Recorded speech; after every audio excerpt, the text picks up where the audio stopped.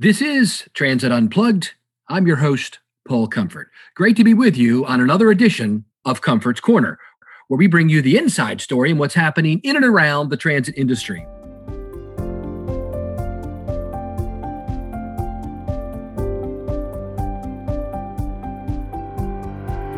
Today, we've got a great show for you. We've got some big headline news stories to give you. And then after that, we'll be going into an in-depth interview with the North American Transit Alliance and UITP.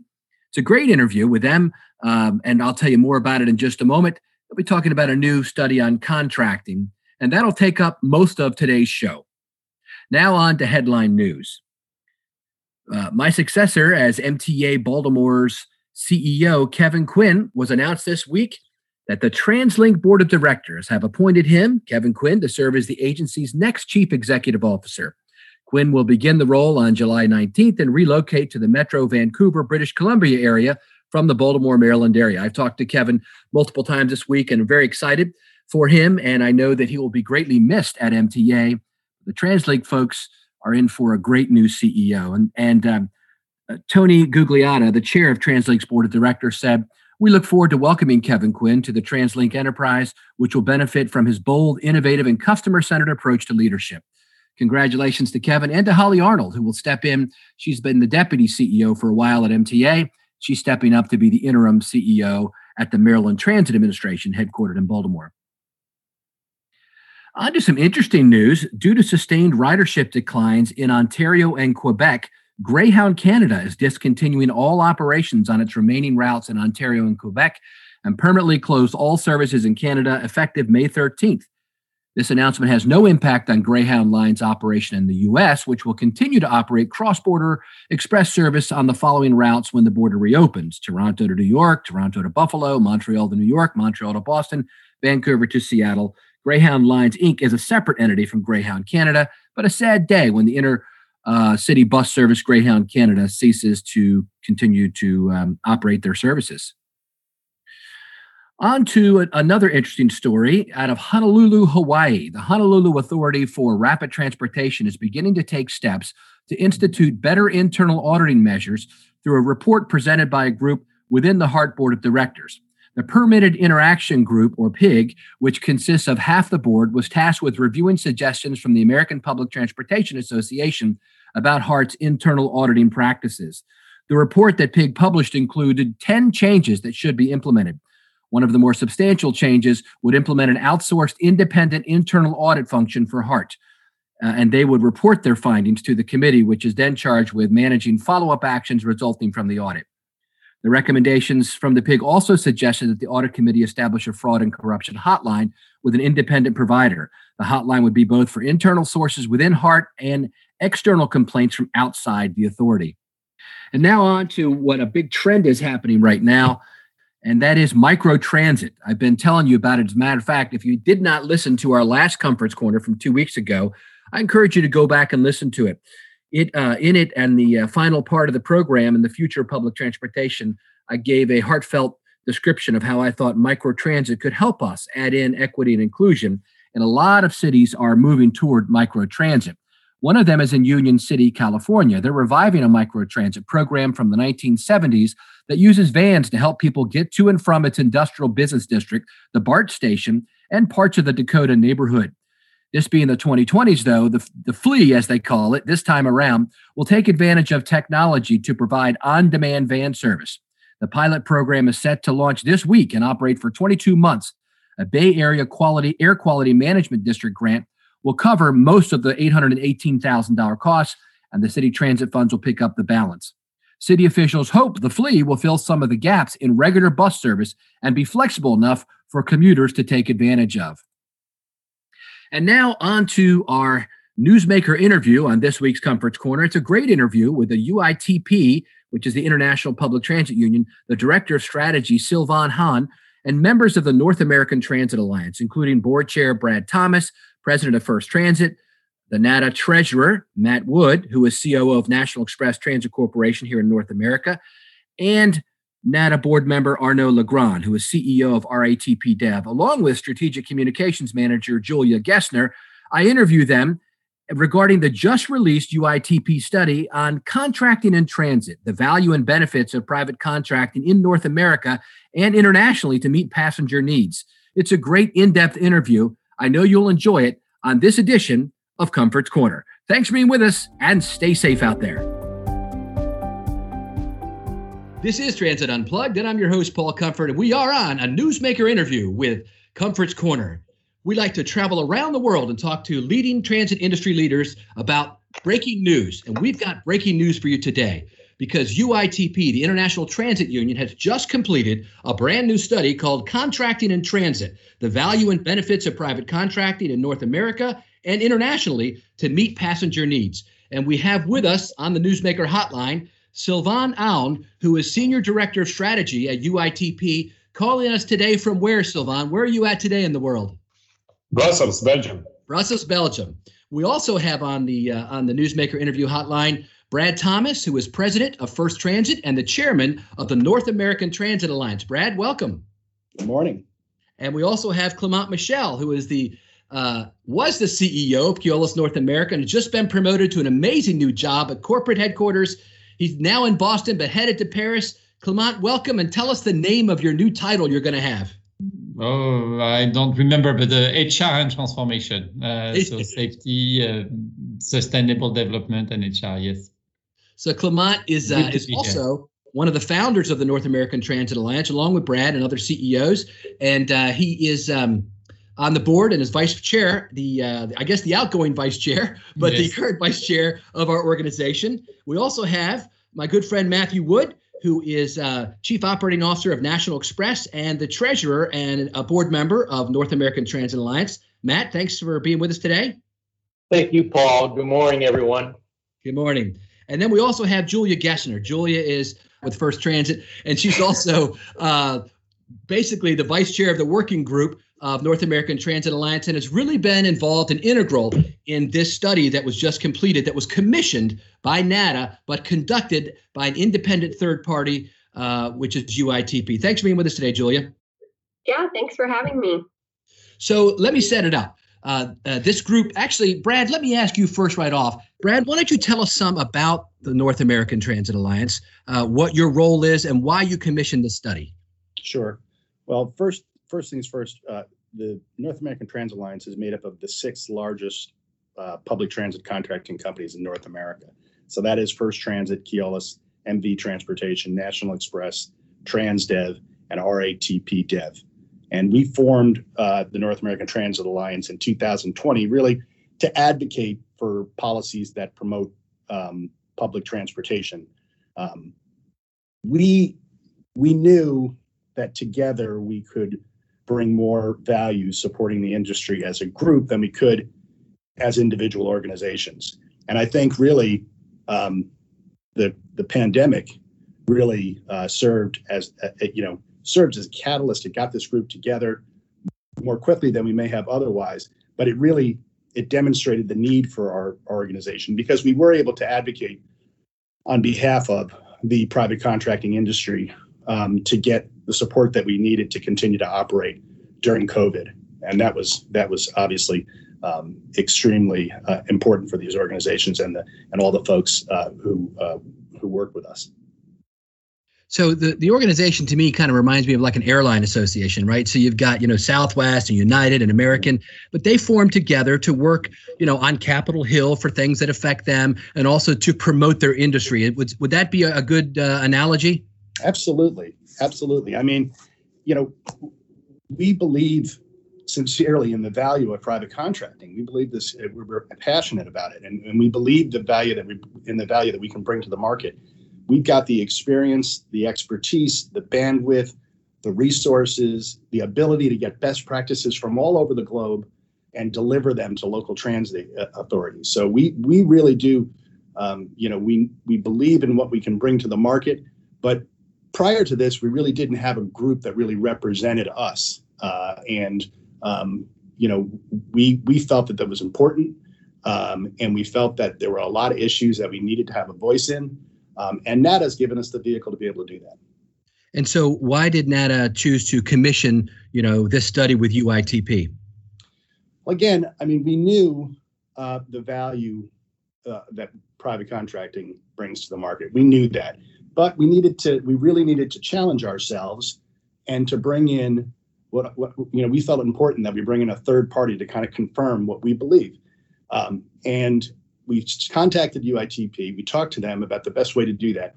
And what we settled on was looking at private contracting around the globe, going all over the world to see the different models that are used throughout the rest of the world, and to talk to the customer, talk to the agencies, and to get their perspective on private contracting, what private contractors bring to their market. And ultimately, the study, I think it's an amazing study, and I think it was it's a tremendous.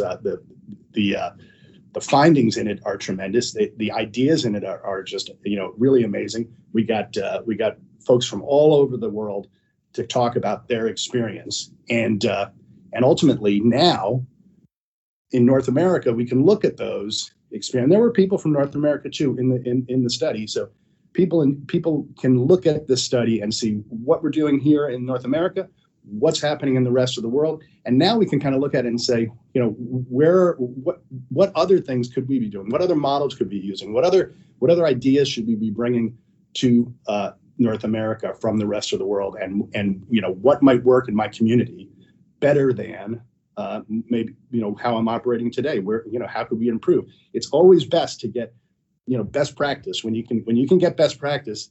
And you can see what others are doing and what's been successful in other places, and you can then, and the ability to bring that to your local community, that's the best of that's the best of the industry, and you can bring it into your local community. So I think that's ultimately what this study proved out was there's amazing things happening in North America, and there are amazing things happening in the rest of the world. Now people get to see all of those in one place and kind of look at them and see what's, get some new ideas. That's wonderful. Excellent. Well, thank you, Brad. That's a great kind of intro to it. Now I want to turn to Sylvain from UITP. Sylvain, thank you for being with us today. You've been kind of overseeing this study from the beginning. And why don't you tell us a little bit about UITP, just like Brad did about NATA, and explain to listeners who may not be familiar. I know that you're basically like the APTA for the rest of the world outside of the United States. So tell us about your organization. You guys are phenomenal and a huge organization, and really the leading public transportation organization in the world.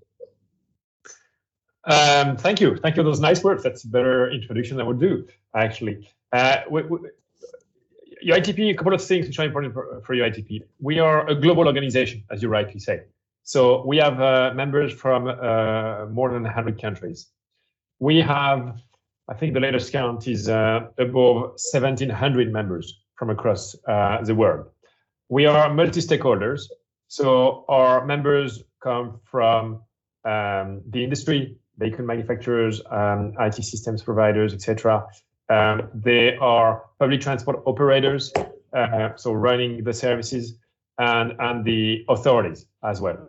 Whether it's a transit authority, a city authority, regional, federal, it depends. It depends from countries to country. In a couple of cases, we even have the country transport authority as members. And we represent public transport, but in a very broad sense. And more, as you know, the difference between mass transit and other forms of shared and collective mode of transport is blurred. So we believe we really represent the sector at large, including new mobility actors, etc. And our mission is really to work with our members to advance public transport, in a sense, developing knowledge, helping them to learn from each other, working together to develop solutions, make the case for urban and public transport towards decision makers of various of kinds. So being the voice of the sector and repeating days after days that there won't be sustainable cities in the future if there is not a good transit system. And we bring all those people also together in various ways and forms so that they can exchange and network with each other. Excellent. And we want to do a shout out to our good friend, the UITP Secretary General, Mohammed Mezgani, who is really the world's leading transit, official, I guess, representing all these folks. So he's been a good friend to me personally and to been on this podcast before, and just wanted to make sure we acknowledged him. So I also want to acknowledge Arnaud Legrand, who has joined us now on the podcast. Arnaud is the CEO of RITP Dev USA. Arnaud, thank you for joining us today. Yes, good morning. Sorry to be late, but that's operations.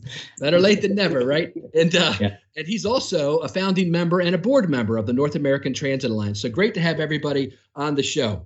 So what we're talking about, Arnaud, and for our listeners, is this study that's been commissioned by NATA and had this third-party organization, independent, globally known for their work in public transportation, to conduct this study that really provides a review of private contracting services in and outside of North America. The study includes case studies based on interviews with leaders at transit agencies, and the varying contract models are looked at. And the study shows that they were influenced by the context, the culture, and the history of each location. And the case studies point to the benefit of private contracting and best practices in partnership relations. And I think it's important, Sylvain, that you actually interviewed, like Brad has said before, you weren't like talking to the contractors themselves per se. You were talking to the transit agencies who contract out. You're saying to them, hey, tell us about contracting. Tell us about the model you use. Are there benefits? Are there downsides to this? Let's get a full picture. So tell us overall your kind of the overall summary of the study and any key points that you found coming out of it.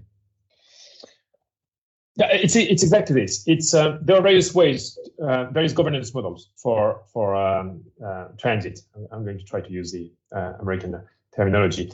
There are various governance models, and each of them has its merits and can deliver very good performance. But there is one thing we thought through our discussion with NATA, it was the right time to highlight is if you go through contracting, how do you make it successful? How do you create benefits out of the model? Because there are various ways to do it, and you need to make things properly to create the proper framework, to have the proper contracts, so that it delivers the benefits and you maximize the benefits from contracting. And that's what and the study really looked at a little bit of the theory of this, but a lot also through interviews, discussions with authorities, as you're saying, who have contracted out their services in various ways, in various places of the world. That's important because that means you also have various legislative environments, and that changes the way you can do things.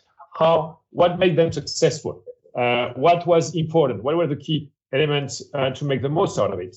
And I mean, what comes out of this, I think a few key points is there is not one recipe, but there are a few things which you find always again and again. The first one is you need to create a partnership with your contractors. And that's very key. It's not the process and the way you manage a contract does not stop the day you sign it. It probably starts to a certain extent. And this is a complex relation. I need to have a partnership.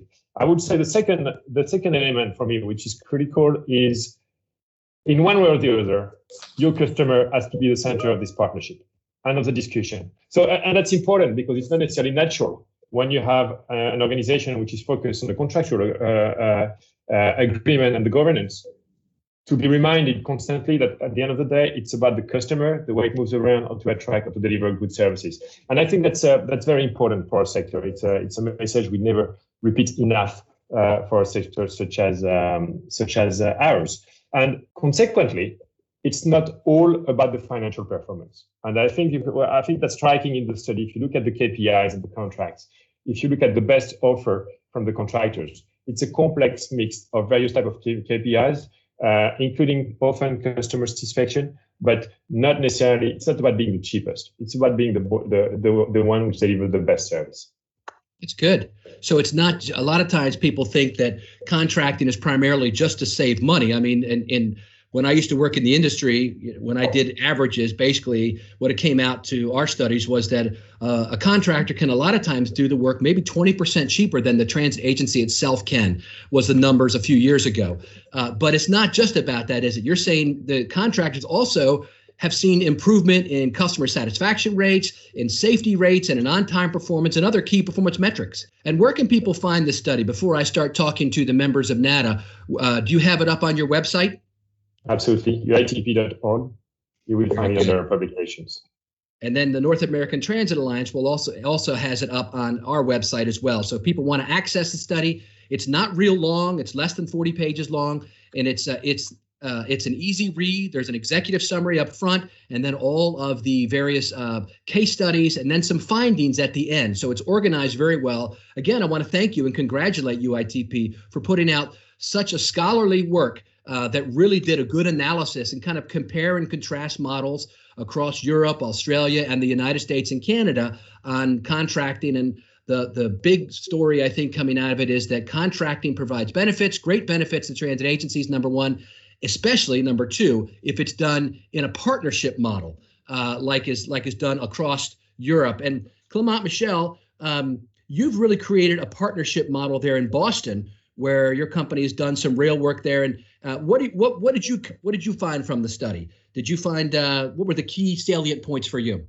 I really appreciate it because it enabled us to ask ourselves a couple of key questions. What's our worth as private contractors to public entities? And amongst them, you mentioned it. Some of the work that was highlighted in the study is the fact that there is what would be a bit more innovative for the North American market and a bit more common in other places. A mechanism that drives the contractor to work on increasing the ridership and the revenue. And since we've made this contractual amendment in Boston, we've seen pre-COVID some ridership growth around 5% on the commuter rail. And that is really what we're here for, to increase the attractiveness of the services. So we have more sustainable communities and more inclusive communities. So we can really see how we're driving marketing, we're driving some of the research, we're driving redesign on networks. And on April 5th this year, we completely redesigned the commuter rail network, which is not commuter rail specific now, to actually be more inclusive and increasing the ridership and helping the communities come out of COVID-19. This has been highlighted by Sylvain, the team at UITP, and there's a few other examples across the world that are really make me extremely optimistic about the place of public transit in general and the private contractors in particular into helping our communities to thrive. Very good.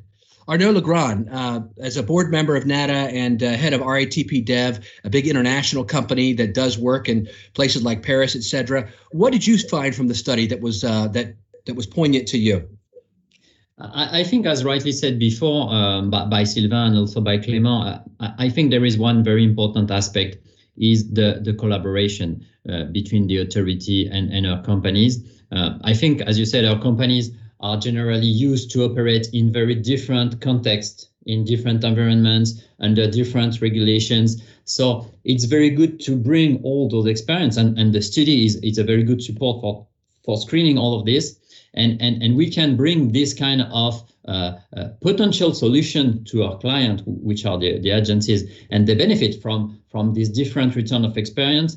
And together we are able to improve the service. And I think that's really what is important, and what is really about for the future is really to be able to move this transit system or transit service to another era. For the moment, I'm used to say that in the US, transit is mainly, not only, but is mainly seen as a social service, which is very important, but we should be more attractive. We should continue to bring service to the people who really need or who are really dependent of the transit system. And now we need to attract also the people that can compete with this system with their own means of transport, being taxis, Ubers, or the individual car, because we know that the future for the cities is really to get more people in one vehicle instead of having one people per vehicle. And I think our companies are able to bring solution, to bring innovation, and to bring performance, as we mentioned, that will together contribute to the satisfaction of the passengers, who ultimately is the final customer of the service. Excellent. And Matt Wood from National Express and a board member of NATA, now that we've identified that this study that UITP did identified the benefits of public transit being contracted out, there are great benefits to it from the agencies that they talk to around the world. And they've also identified an increase in key performance metrics, especially when they work in partnership. Going forward, kind of like, I think everybody in the world, especially here in North America and now rolling out across the world, we're thinking post-pandemic. And so what is the role of contracting now based on the study and your knowledge of the industry coming out of COVID? Well, I think this report is very timely, Paul, as everyone has pointed out. The ridership demographic and the traditional demand patterns post-pandemic will undoubtedly change. We've talked about the need to attract choice ridership in addition to those that are traditionally dependent on public transit. So the question now becomes one of equity and the ability for contractors to provide flexible and quick to market solutions to attract that choice ridership. And really what that means is a better connection to jobs, schools, other basic social activities, economic empowerment, and equity. I think we have a unique opportunity here to rethink how we meet the demands of both the underserved and choice riders. And not to mention, this is a solution and an opportunity to reduce traffic congestion and pollution. We're getting smarter, both as agencies and contractors are introducing more flexible and less costly transportation options. For instance, the use of mass microtransit, first and last mile solutions are really creating a bridge between the traditionally underserved areas and more mainstream transit corridors. So I think when we talk about contracting, it gives traditional transit agencies the flexibility to implement these services quickly and a more modified or more specific solution that meets the needs of that individual community and transit authority. So the study is very timely, and I think it points out some great opportunities for all of us as contractors and how we can benefit the transit agencies. That's great. Brad, back to you. Speaking of COVID, and we just have a few minutes left, but I also want to get Julia in to talk about the 3 key findings after you. So Brad, during the COVID-19 pandemic, and I know we're not completely out of it yet, but during the peak of the pandemic, tell us about what contractors were doing. Well, great question. And I think it's not specific solely to contractors. I mean, it really, the whole transit industry, it's important for people to understand this industry never stopped. We never stopped operating in the darkest days of COVID. And as you say, we're not through COVID yet. But we're certainly, hopefully, on the other side of it. Even in the darkest days, we were operating. We operated from the beginning, till today, and we provided transportation to essential workers, folks who needed to go to work, police and firemen, doctors, nurses, all sorts of things. We provided transportation to grocery stores for people who had, so they could go out and do their shopping. We provided medical, transportation to medical appointments, to therapeutic appointments, to things, medical care that people needed, that was ongoing, that people needed to continue to get medical services. Those things are absolutely necessary, and it proved to me, be honest, what I had already known, honestly, but it proved the essential nature of what it is that we do in the communities in which we operate, and how essential the service is to that community, and how much a part of the infrastructure we are. That's so that was to me one of the great things that come out of the darkest moments, which is COVID has been a horrible thing, but it just showed how amazing this industry is and how much we do for the communities we serve. The other thing that I want to make sure we mention is the fact that our employees, our partners, were on the front line throughout COVID. drivers, technicians, dispatchers, supervisors, managers, all these folks across the industry, privately contracted services and publicly contracted services. They were out there every day. They were on the front line. They've been on the front line. They never came off the front line, and they're still there. And that is a testament to how amazing the people are who in this industry, who work in this industry and sacrifice day in and day out to make sure that people can get to the essential destinations they need to get to. Very humbling. For me as leader of an organization, I'm sure I speak for the rest of the leaders, for all the leaders of organizations throughout North America and the rest of the world. Very humbling when you see just how hard these folks worked, and the fact that they're still out there, they're still doing it. They are so passionate and they're so dedicated. Excellent. All right, we're going to do a quick lightning round, as they say, and maybe if each of you could give me a closing comment on the study, maybe 30 seconds, and then Julia will close out with you to talk about the three final, the summary of the study, and then what the plan is to roll the study out. Sylvain from UITP, give us your final take on things. I would really encourage people to read the study, to look at the diversity of situations, and each of them teaches lessons for other transit agencies around the world. Actually, no matter what's the model, there is really, through the diversity of approaches, you really have a lot to find in the study. Thank you. Arnaud Legrand? Yes, to echo to Sylvain, I would really encourage people to read it.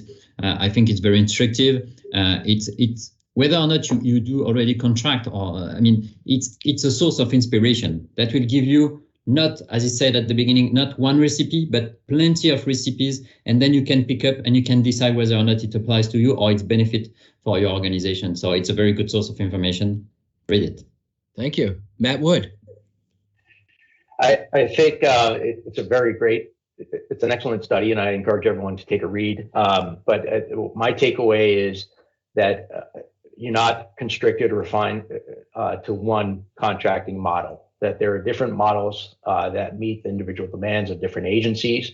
And finally, the flexibility inherently within the contracting model. I think that's very important. Wonderful. Clement. Not much more to say. What is there to say apart from the fact that we are willing as a group and as individual companies to really partner, and we recognize that public interest is critical, and it's owned by elected officials and technicians, agencies, and we're here to serve. Wonderful. Brad, the chair of NATA? Yeah, I think, listen, everybody said some great things about the study, and it is a tremendous study. I think it really proves out what we all believe, which is there's a value in contracting. But I do think that the other thing that to me, the overarching theme that comes out of this is the best solutions to any challenges, to any problems, are getting the best from all parties. And the fact of the matter is that when you can bring the best from the public sector and the best from the private sector, and you can put them together, and you can get a really good, productive partnership, that's when you get the best ideas. That's when you get the best solutions. And I think that's what this study proved out, was the fact that when you get the best from all parties involved, you get the best solution. And that's what's ultimately best for the rider. And that's the most important thing. Very good. And now, Julia Gessner, can you tell us what NATA's three big takeaways are from the study, and then tell us how the plan's going to be rolled out and how people in our audience might actually get a chance to meet some of the folks on this call and what's going to happen going forward? Yeah, so to start, the main 3 points that we pulled away from this study from the contracting perspective is that, contracting, as we've all said, it exists all around the world in many different forms. It's all influenced by the history and the culture and the context of the area. All of the study participants discussed numerous benefits. That was part of the goal of this study, was to understand what works in private contracting. And a lot of them saw improvements in KPIs, collaboration on innovative services. And as every single person I think on this call has said, this was built on private contracting being a partnership. collaboration was the key. Right now, this is a really exciting time in transit. We're all looking at what we can do. Every industry is coming out of COVID, but now with transit, you have mobility as a service, you have electric vehicles, you have autonomous vehicles. There's a lot going on in the technology space, and to have contractors who truly see themselves as the partners be a part of that, now is a great time for considering adding a partner if you don't have one, or looking at how you can work more with your current partner. So to continue our rollout of this study, as I said, this is a really timely study because of COVID, but this is also a very, very great study to look at long term. It's a very relevant study now, and I think it'll be very, very relevant for many years to come. We are looking now at reaching out to different trade organizations, looking at how we can speak more about this study. We do have a few interviews that we know are coming up in different trade publications. And we're also looking at how we can make sure all of our team members are really well educated on what the study found, and how we can continue to advocate for private contracting, which we all know can be great for cities and towns and just getting people moving. So if there's an organization sponsor or representative, let's say from the North Dakota Transit Association or from the UF Conference of Mayors or something like that, that would like to have a presentation to them about this study, how would they contact you to see if they could make that happen? Maybe we could have some of the board members and somebody from UITP actually come for a half-hour, 45-minute presentation and share with them the study. How would they reach you? Oh, yeah, absolutely. They can reach me at my NATA email address, which is Julia.Gessner at natransitAlliance.org. I'll make sure I have that direct link to you, Paul. And yeah, we would be more than happy to present this study to anybody who would be who's interested in learning more. That's right. So it's Julia.Gessner at natransitAlliance.org. That's her email address. And so I encourage our listeners. I've read the study. It's phenomenal. The UITP team did a great job. Sylvain, do you want to name just real briefly the folks who worked on this? We want to acknowledge them. You had one staff person that was a real key, and then Didier. If you can take your mute off and tell us who they were, I think we'd like to acknowledge them as we go off the air. No, absolutely, and thank you for this opportunity. I think we need to acknowledge the tremendous work done by our colleague Gregory Jihul. He's a native from Quebec, Canada, and he's actually left us to go back to Canada in the meantime. But Greg did a great job, and he believed in it. And thanks to him, we have this. And he worked out with Didier Van der Velde and his team, whose Didier is a recognized academic expert and consultant on contracting in public transport. That's right. And we hope to do a webinar soon with UITP so that anyone can join and get more in-depth information. Keep your eye out for that. Thanks for being with us today on Comfort's Corner, this newsmaker interview with the board members, many of the board members from the North American Transit Alliance, and also Sylvain from UITP and Julia. We thank you for being with us. And if you need more information about the study, go to the two websites that we mentioned, UITP or the North American Transit Alliance website. Thank you so much. And thank you, guests, for being on the show. Thank you. Thank you, Paul. Very much, Paul. And now our messaging minute with Aaliyah Carey talking about messaging for recruiting in your agency. Hi, I'm Aaliyah Carey, a communications consultant who loves working with public transit agencies. I frequently search the news for positive stories about public transit to share with my networks. And lately, I've been seeing a lot of stories about agencies hiring new employees. That got me thinking about how your media relations strategy can help you fill empty roles. Now, of course, when you're hiring, you'll be using all the regular channels like your social media, LinkedIn, and the local and national job sites to promote your open positions. Depending on how solid your media relations are, you might also be able to place a news story with your local media about job openings. You improve your chances of getting coverage if you can peg your hiring news to some other broader development. An easy one would be if you're expanding service. But you might also peg your story to broader economic news, a local story like a new employer coming to town, or graduation season. Even if you don't have an immediate hiring story to push out, Make sure that jobs information is evident in other press releases you put out. Today's newsreader will be tomorrow's job seeker. If you'd like to talk about media relations strategy or anything else related to communications and public transit, look me up on LinkedIn. My first name is spelled E-L-E-A, last name C-A-R-E-Y. Thank you for listening to this week's Comforts Corner with members of the NATA board and UITP talking about their recent study about private contracting in the transit industry. Next week, Paul is talking to Mr. Jeremy Yap, the Chief Executive for Public Transport Policy and Planning for the Land Transport Authority in Singapore. This is sure to be a very interesting session from another one of our international guests. We hope you tune in, and until then, ride safe and ride happy.